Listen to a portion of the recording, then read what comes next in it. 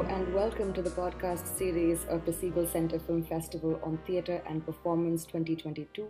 My name is Tanvi and I am so proud to be producing and co-curating this festival. This 7th International Siegel Film Festival showcases over 80 films created for the screen by theatre makers from nearly 40 countries during 2020 and 2021. The festival runs from March 1st to March 15th. All films are pre-recorded and available for anytime viewing on demand. The festival is global, it is online, it is free and open for all. I am currently in conversation with Amitesh Grover from India, whose piece The Last Poet is part of the lineup for FTP 2022. Hi Amitesh, thank you for being here. Can you tell us a little bit about yourself and about this piece of work? So I started making this work right after the first lockdown was announced, which was March 2020. And it came as for all of us, it came as a big shock as well. And I think very soon we realized that this was unprecedented. Theaters were shut down, venues and spaces where all of us show our work and create our work were not accessible anymore. So as an artist, it was perhaps one of the most difficult times that I've seen in the last 3 decades. And I wanted to keep making work, and I wanted to keep recording the time that we were experiencing and that we were living through. And I immediately turned towards the internet. I started to work with coders and programmers to create a 3D virtual city, which in some ways mirrored the dystopic city of New Delhi that I currently live in. The city is dystopic because of its pollution. It's dystopic because of the authoritarian regime that all of us are enduring for a few years. And it's dystopic also in the sense that the future looks very dark living in this city. And I wanted all of this to be reflected in a 3D virtual space that I wanted to create. The months right after the lockdown were also peculiar because we didn't understand the disease yet. And I remember that we were losing people without understanding what was really happening to them. And this sense of sudden loss was the driving force behind the piece. So the story that we started writing, I work with a dramaturg called Sarah Mariam, and she and I have been collaborating and partnering for about 3 or 4 years, and she's been writing for all my pieces.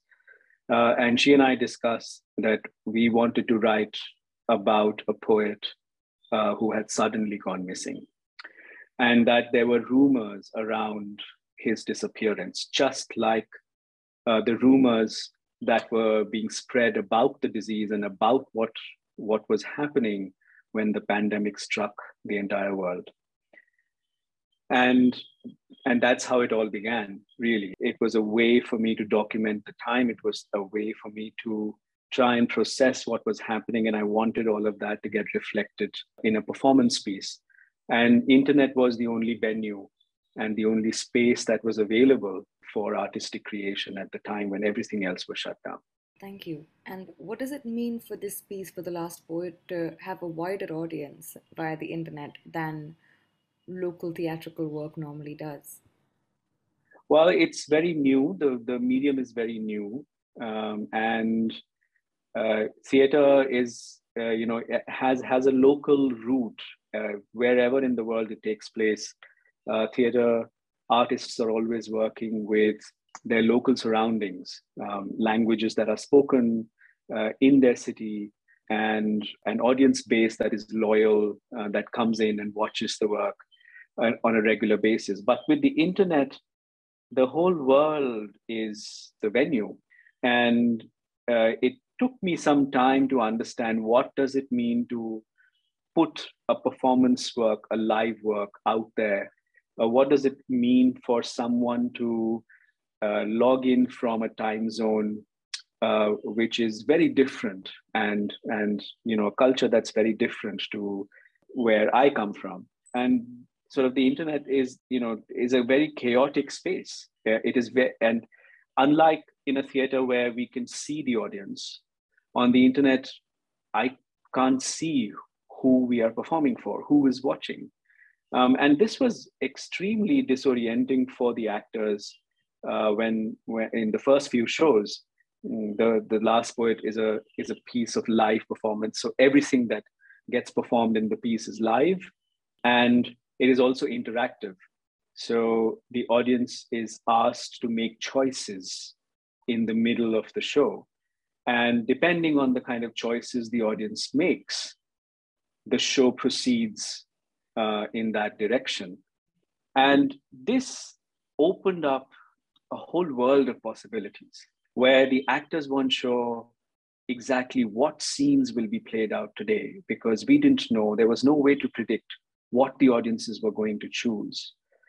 So the whole show is actually, I mean, think of the whole show as a show with tens of possibilities that can unfold and unfurl in different ways. One day I sat and calculated with our team, and it turns out that there are 125 ways to watch this show. And the actors need to be ready with all the possibilities. And some possibilities get played out in a show, and some possibilities never get played out in the show. And that unpredictability, that precarity spoke to the times that we were living in as well. The entire show got created and produced entirely online. The actors performed this show from their houses, and all of them transformed a corner of their house into a performative space for this piece. All of them were working for the camera for the first time. And this was a very unlikely collaboration of coders, programmers, light designers, and actors and writers to come together to create a performance piece. I don't think I've ever worked with a team like this before. As you said that there are over 120 possibilities of what can happen because the show was designed to be live and interactive, why have you chosen the particular recording that you have sent us for this film festival? And what does it mean for this audience who will not be able to experience it in the way that you intended, with the interactivity, with this sort of agency? What do you hope that they will take away from it, regardless of that missing aspect? Yeah, I mean, a recording of the show is always going to be a partial experience of the show. I create a lot of work that is very hard to document. There is no way to comprehensively document the kind of work I produce, because I do believe in the strength of liveness and in the fact that a live show or a live event is impossible to be captured in a holistic way, in a comprehensive way, by any form of documentation or media. And so consequently, this particular recording that everyone's going to watch in this festival is going to be the perspective of just one audience member who had watched the show before. And that is going to be shared with everyone. But I'm hoping that once everyone watches this one recording, that the potential of the show and of this work is revealed to everyone, and that we get the opportunity to perform the show live after this festival gets over at other venues, which are ready to take the risk of inviting a live performance work online. It's also very risky. The kind of times we're living in, I have to be very careful about protecting my actors and my writer from a lot of unpredictable responses online. The story that's a part of this work is a very incendiary story. It's about a poet, a people's poet, who is extremely critical of people in power. And his poetry, speaks truth to power. And that's why he becomes extremely famous, especially with the underclasses.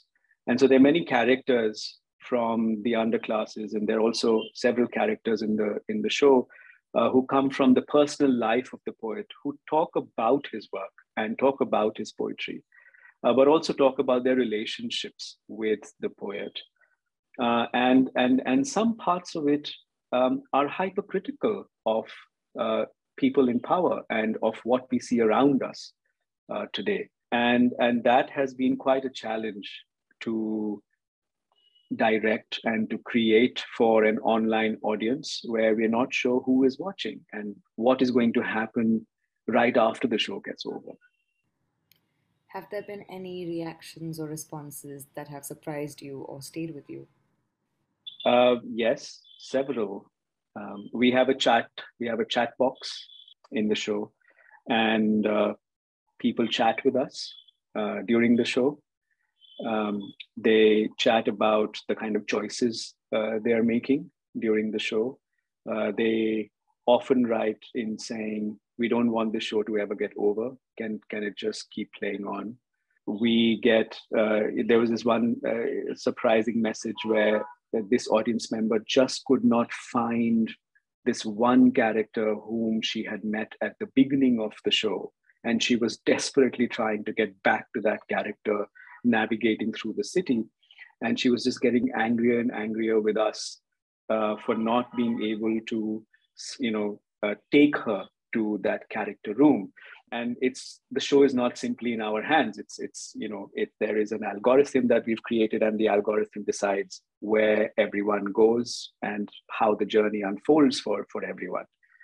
And once the show, of course, gets over, there's been a strange sense of collecting applause from the audience in messages, because we are so used to hearing applause in a physical space right after the show gets over that there is an eerie silence after this online show gets over.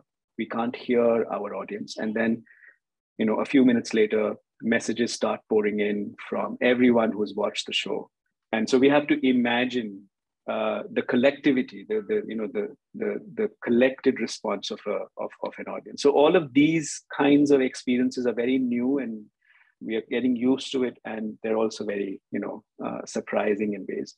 There was a message, of course, that was very critical of the show and very critical of the story of a certain character who is quite straightforward in its criticizing the current ruling dispensation. And that created some kind of controversy. But as an artist, I had to deal with it somehow. That's what it's been so far. Of course, I mean, we did it. The other thing with online shows is the difference in time zones. In theater, we always assume that the time within which the actors are present is also the time of the audiences. And so, all of us are co-present in one space and in one time.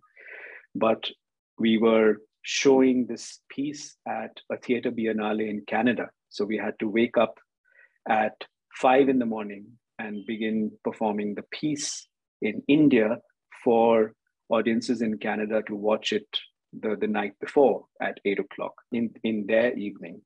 And this disconnect with time and space is something I think that we're still getting used to with regards to performing live online for audiences sitting halfway across the world. I think two final questions. One is, what has control meant for this piece with the number of variables, with the number of options, with the algorithm, with the kinds of responses, with the actors and their stories and these characters and their journeys themselves? What has it meant to helm a project where there are things you can control and things you cannot, like what time zone your audience is chiming in from? What has that meant for you when you look at this as an overview from a distance? Yeah, I think theater direction for me is not so much about exercising control as much as it is about making a world. How does one make a world? One doesn't make a world to control it. One makes a world to see the possibilities of that world.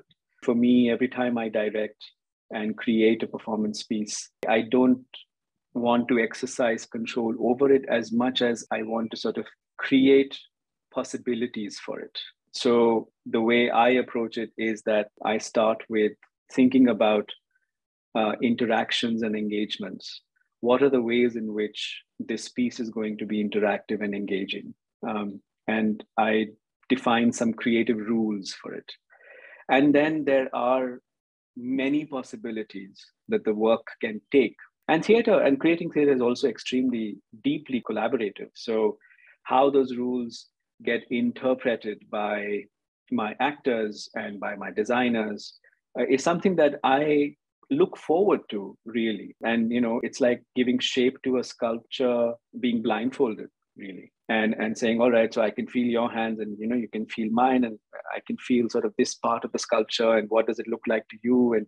And so there are hundreds and hundreds of hours of conversations that go in, and then at the end you hope that what one is making is something that is valuable, something in which everyone is able to see a part of themselves. And that cannot come from a single vision. That has to come from a deeply collaborative project.